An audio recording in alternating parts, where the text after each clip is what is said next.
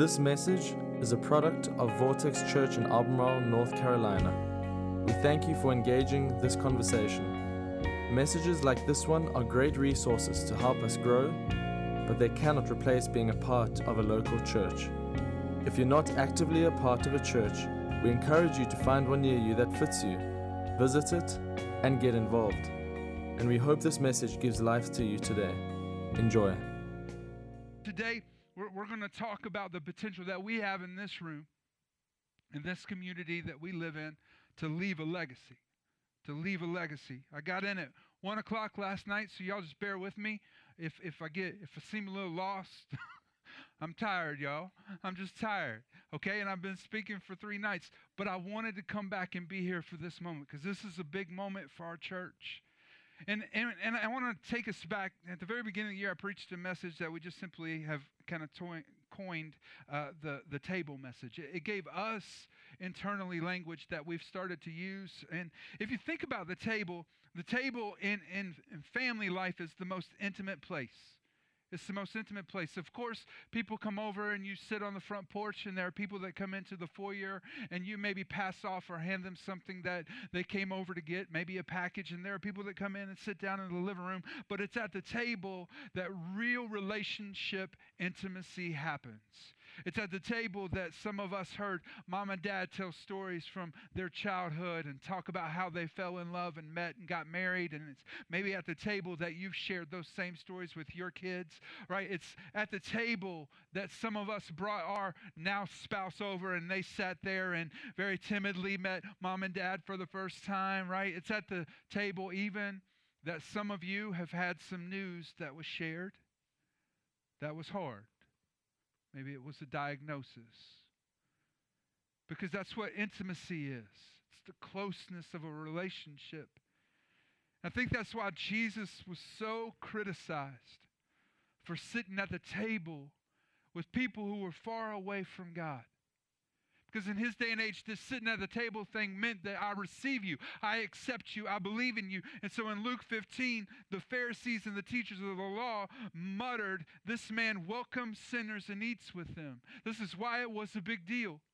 Because the table was seen as an intimate, accepting setting. So I want to remind you of 3 things that I taught earlier this year that have become very important for us when it comes to the table, as it relates to the vision of a church. Number 1, we set the table. We set the table. We all set the table. I don't know if it was the same for you, but it's the same for us. Like the first job entrusted to our kids was to set the table. That was the first chore ever given, unless it involved knives, and then we didn't give them knives because we didn't trust them with them. All right, but we let them set the table. For some of you, that's the first job you ever did. And it seems like a little thing, but nobody wants to eat dinner if you don't have your spoon and your fork and your paper towels and all that kind of stuff that you need, right? It's part of the work that needs to be done. Here's what I realize about vision. All vision requires work. And some of you have a vision for your life. Maybe it's to be healthy. Maybe it's to start a business, and you've backed off of that vision because it requires too much work. All vision requires work. And it's the same thing for us as a church family. We've got to work to set the table so that we get to present the message that Jesus has entrusted to us, a message of hope and reconciliation to everyone.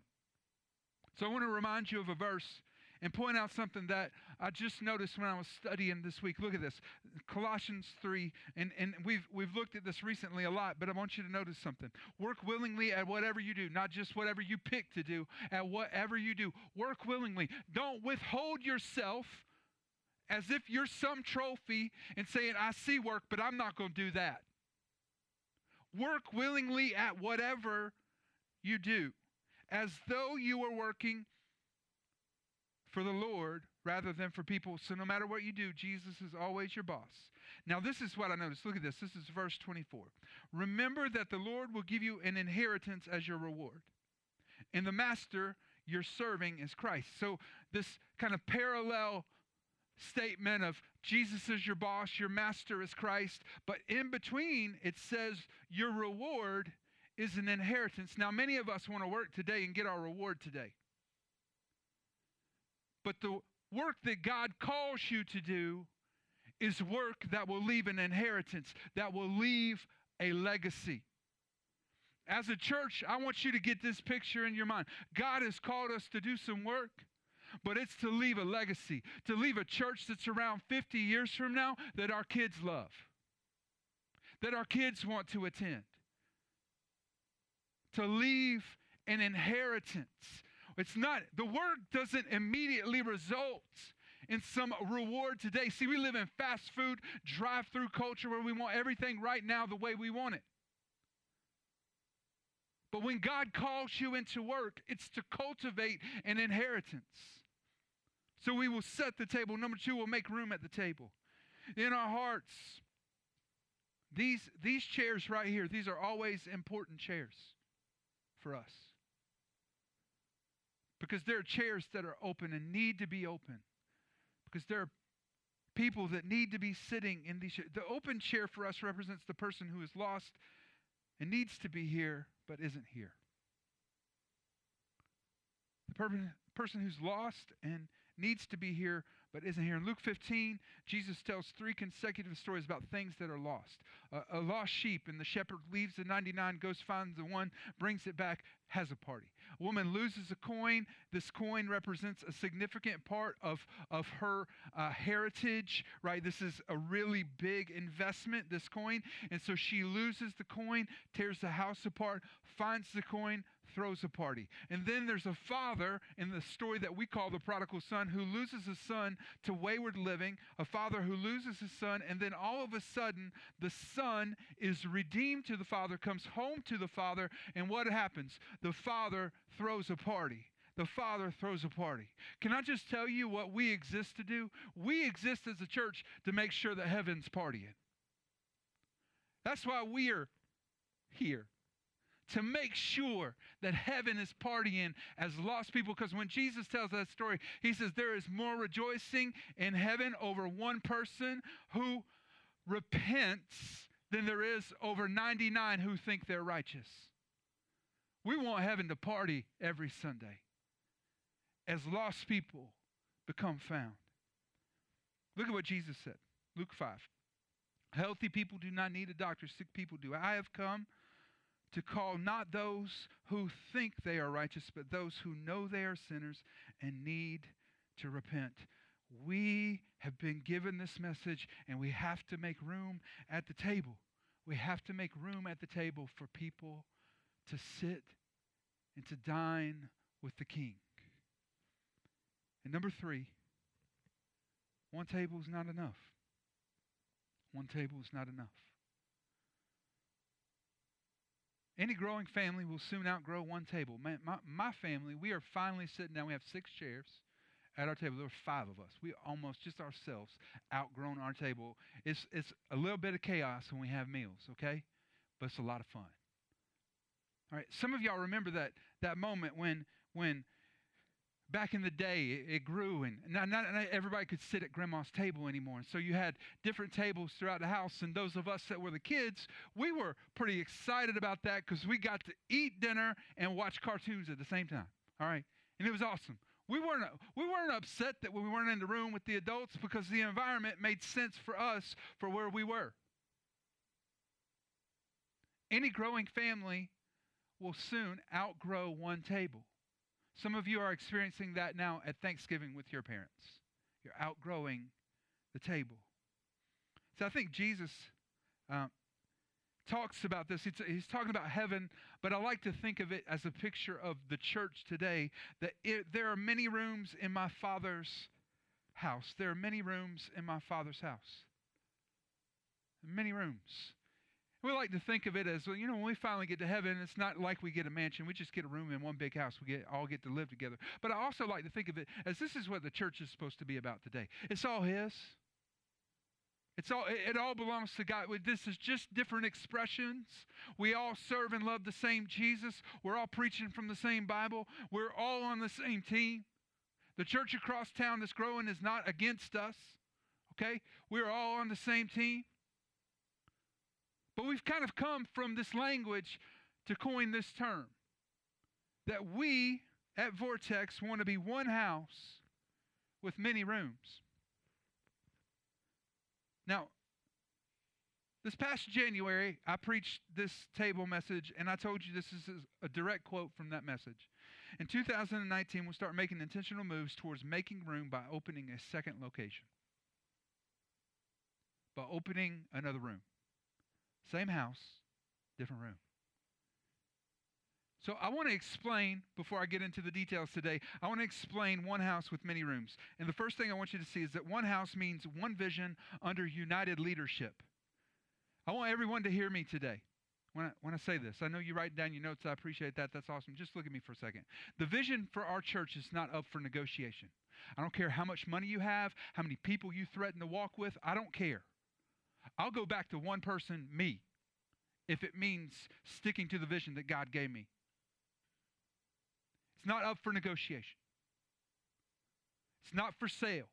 The vision of our church is that we want to invite people to come and to place Jesus at the center of their lives.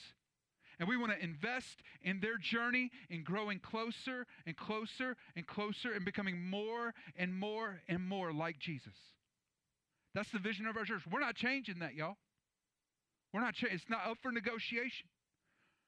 But we've developed a leadership team to guide that vision, to make sure that that vision is happening. And I want you to hear this, because when I say leadership team, there are some of you that have a very worldly perspective of leadership. When we say leadership, we say this literally all the time. We don't talk about power. Some of you, when you hear the term leader, you think about power. In the Bible, when the Bible talks about leader, it talks about serve. The greatest among you will be the least. Jesus said, I didn't come to be served, but to serve. A leader is a servant. And our leadership team is not sitting there at the top with all the power and the hierarchy. As a matter of fact, if you look at our organizational chart, the leadership team is at the bottom, supporting the ministry. So I want you to hear that in light of 1 Corinthians chapter 1, verse 10. This is a church that the Apostle Paul planted. And he's writing them. He's addressing a specific issue that I'm going to talk about in just a second. But look at what he says. I appeal to you, dear brothers and sisters, by the authority of our Lord Jesus Christ, to live in harmony with each other. Let there be no divisions in the church. Rather be of one mind, united in thought and purpose. Notice he doesn't say you have to all be just alike. Isn't it good that we can be different colors? That we can be from different ethnic backgrounds? Isn't it good that we can come in from different social experiences and we can come in and be a part of the same family? Isn't that a good thing to know? Because when he says unity in thought and purpose, in vision and purpose. You need to be united in those two things. If this is going to work, you've got to be united. And so I just want to plead with you that as we build one house, it will be under one vision with united leadership.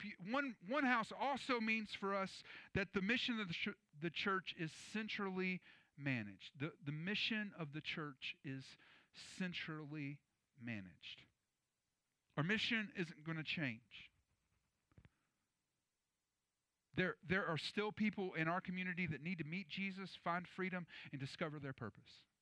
And as long as there are broken and lost people within driving distance of a campus, our church isn't big enough. It is not about numbers. It's about people. And it's about people who are lost, people who need hope, and people who need to be reconciled to God. As long as there's one lost family that's near us, our mission isn't fulfilled.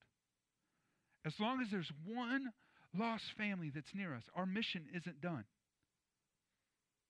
So what does it mean to centrally manage the mission? It means that the mission has gotten larger than one singular voice leading it. This is honestly the cap for most churches because they want one voice, just one voice to speak into everything. But here's the thing. We've been raising up voices. Some of y'all have been confused about it. Why are they preaching? Why isn't Kevin preaching? He's our pastor. Some of y'all don't know how to deal with it. As a matter of fact, the Corinthian church didn't know how to deal with it either. They were immature, they were nowhere near as mature as we are, Because we would never say anything like, I really like it when so-and-so speaks, but if I would have known so-and-so was speaking today, I probably would have just stayed home and watched it online. I really love it when this worship leader leads worship, but when this worship, it's just, I don't really get as much out of that. I know we're a lot more mature than ever making those kind of statements. But that's the kind of maturity that was present in the Corinthian church. Paul had planted the church. There had been other teachers that came through. One main one, Apollos, came through and was a significant teacher. Look at how he handles the division that is growing. When one of you says, I'm a follower of Paul, and another says, I follow Apollos, aren't you acting like the people of this world? Just a heads up, that's a really big insult. Aren't you acting like the people, oh, I love it when so-and-so speaks, when so-and-so lead worship. No, look at how he deals with this. After all, who is Apollos? Who is Paul? We are only God's servants through whom you believe the good news. Each of us did the work the Lord gave us. I planted the seed in your hearts, and Apollos watered it, but it was God who made it grow. It's not important who does the planting or who does the watering. What's important is that God makes the seed grow. The one who plants and the one who waters work together with the same purpose, and both will be rewarded for their hard work. For we, those of us that have voices, are God's workers, and you are God's field. We're planting in you. And you are God's building. I love this so much as it's happening within our church that this Labor Day, we're going to have 10 speakers. You think I'm joking? We're calling it our 3x5s, or 5x7s. I'm sorry, I totally messed that up just now. All right? 5x7s. All right? 5 speakers, 7 minutes each, 5 different speakers in each service. 10 voices that are shaping the future of our church, and I'm not one of them. And I'm excited about it. And can I just say this? Most of them are women. I want you to know, if you're a lady here, that we value you, we love you, we believe that you can lead, make a difference in the church, and we want to empower you to do that. Your voice is heard, okay? It's going to be a fun Sunday. I don't know if you've ever noticed the way that we approach organization when we talk about things. My title is lead pastor. It's not senior pastor. We don't have a senior pastor. Actually, we do have a senior pastor. His name is Jesus. And it's just my job to lead the vision that he gave us. So, we're one house, and that means that the mission of our church is centrally managed. Let's talk about many rooms. Number 3, many rooms recognizes that any container, large or small, has a limit. Any container, large or small, has a limit. This is one thing that we need to recognize in the context of church. All right? Churches, based on research, rarely grow to beyond 80% of their capacity. That's seating capacity, kids capacity, and other capacities within the church. 80% is the max. All right? As a matter of fact, some researchers say that it's 70% in rural communities like ours. Because y'all aren't used to sitting next to each other. Y'all don't get on trains or public transit and sit next to somebody. You're used to having your space. So y'all don't want to sit next to each other, if you're honest, right? We love you, but leave that seat in between me and you, please. If you come sit next to me, I am uncomfortable. I'm just going to say it for you, okay? So let me just give you some stats. We have 185 seats in this auditorium that are available once we get done with our setup. 185 seats. You add 20% for kids, add 10% for students. All right, multiply that by 2, and then divide it by 80%. Our functional capacity here is 385 people per Sunday. The last several years, we've averaged over 400 people per Sunday. Which means we're not even doing, we're way above what we're supposed to even be capable of. Like we're killing it, but we don't have any more room.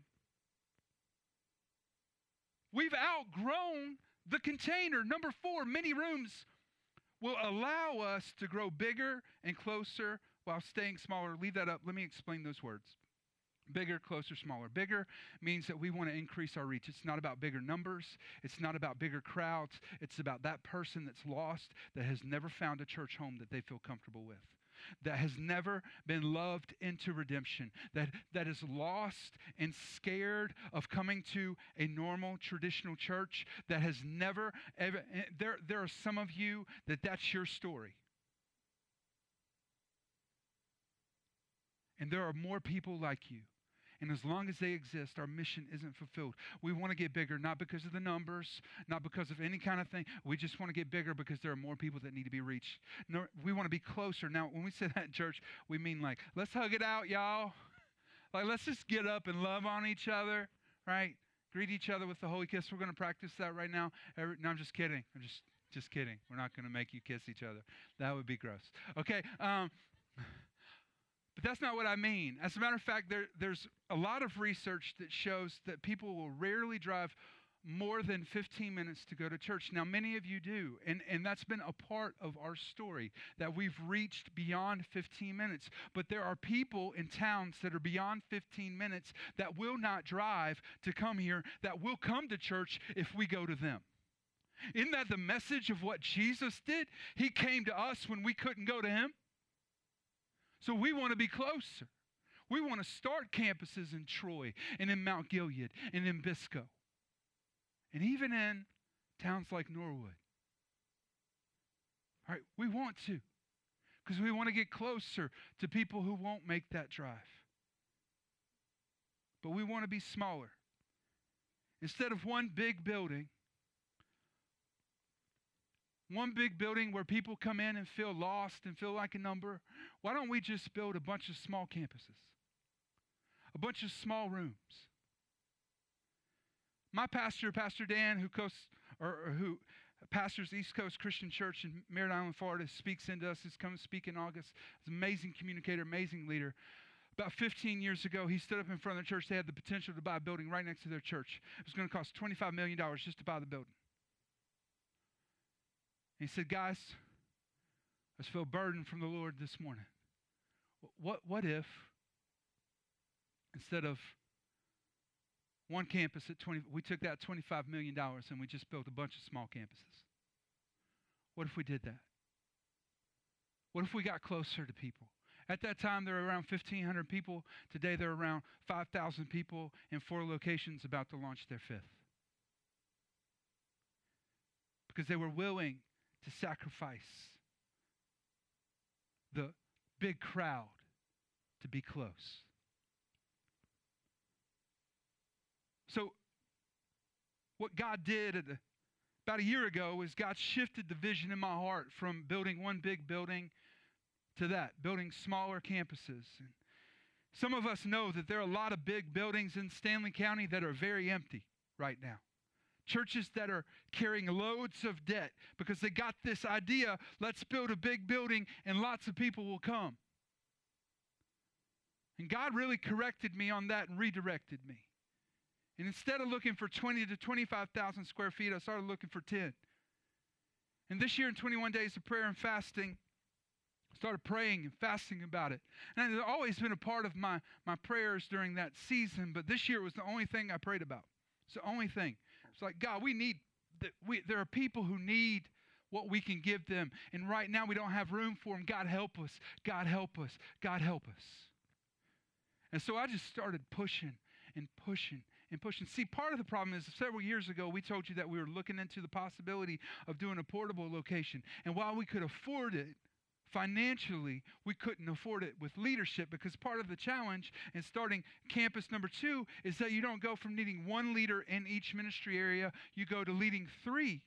Now, all of a sudden, we need 3 areas. So take children's ministry. We no longer need 1 children's pastor here at Eastgate. We need 3, because we need 1 here, we need 1 there, and then we need 1 centrally to manage them. So 2 years ago, we started working on putting that team together, creating that pipeline. Who's the next person? Who's the person to lead it? And I'm happy to tell you that we have the team in place. We have the leaders here. We have the people already in training to take care of the next campus. So we took that off the table and just said, God, it's up to you whenever you want to do it. There are some things about a building that we're looking for that we need. We need some high ceilings. We need 13-foot ceilings. That's hard to find. We need about 8,000 to 10,000 square feet. So I was driving downtown and past the building. I just felt the Lord speak to me, and I called our real estate agent, and I walked in. And I was like, you're kidding me. I've driven past this building so many times.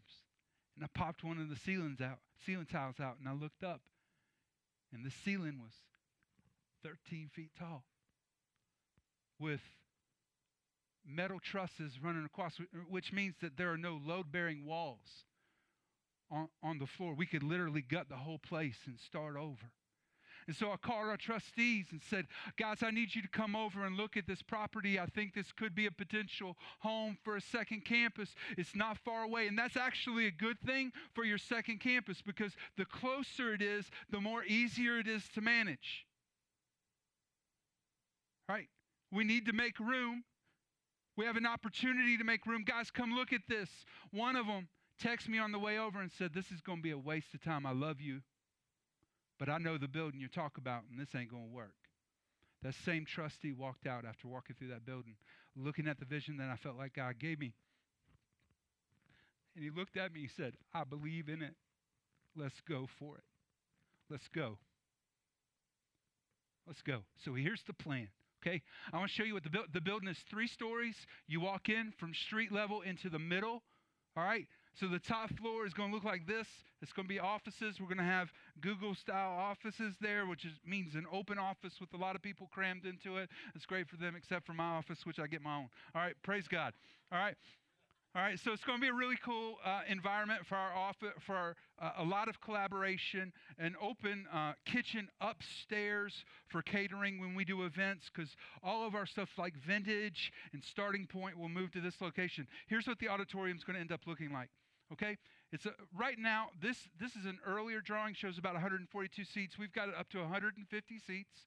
There's a coffee bar. All right, so not just coffee like we have. You're going to be able to get some mochas and some cappuccinos, okay? They're going to cost a little bit of money. The money's going to go to missions, okay? Just want you to understand how it's going to flow, okay? Then there's 150 seats in the auditorium. You see towards the back it tiers, right? So it gets up a little bit of a theater-style seating so that the seating is raised towards the back. The stage is not very big. This auditorium is uniquely designed to do video. Okay, to record and capture video and to show video. Okay, uniquely designed for that purpose. All right, there will be a very high-level AV stuff installed into this to be able to facilitate recording live video there and showing video there. It's going to be very unique for us. I'm excited about that. Okay, and then this is the bottom floor, which is where our kids space. So parents will enter from the back. There's a nursery with a dedicated bathroom, preschool, dedicated bathroom, elementary with 2 bathrooms right across the hall, and then meeting space for our students. All right? Parents will come upstairs and join the rest of us. That's what the plans look like. So let me give you the plans of how we're going to implement the campus. Okay, the first thing that's going to happen is we're going to deploy a leadership team there that is going to just take ministry and put it on lockdown. We're going to put a campus pastor there that's there to take care of the people, host the services, make sure everything is running well. Okay? We will likely start with this campus with an evening service. It's either going to be Saturday or Thursday. Okay, we're still debating as a leadership team which is the best for our culture, for our town, and for our team. Okay, we're just trying to figure that out. But at that service, Thursday night or Saturday night, we'll record the message, and on Sunday morning, we'll have 2 live services where there will be live worship. The campus pastor will host it, but the teaching is going to be on video. The teaching is going to be on video. And some of you are asking, Why video teaching? Why wouldn't I just stay home and watch a video? Do me a favor and just look to the left or right of you. That's why. That's why. Because there's a power in being together. And here's why we're embracing video teaching. Because right now we'll do anything short of sin to reach lost people, and video simply opens more possibilities for future venues and campuses to reach them. It's the simplest answer. And it keeps me personally at a pace that is sustainable where I won't burn out. So it'll be video on Sunday morning. This campus will stay here. We are actively right now searching to buy land that this campus will move to in a permanent location in the future. It's important. It's important because we want to make room. We want to make room. We want to invite people to the table. See, I want to remind you of a story you've heard before. It's the story of Zacchaeus, right? He was a wee little man, apparently, right? And he climbed up in a tree. We've heard that song. We sang that in Bible school when we were kids. Zacchaeus was a tax collector. As a matter of fact, he was described by the people who knew him in the scriptures as a notorious sinner, not the notorious B.I.G., a notorious sinner, okay? He extorted people in his community to take money out of their pockets above and beyond what their taxes were. And he was hated.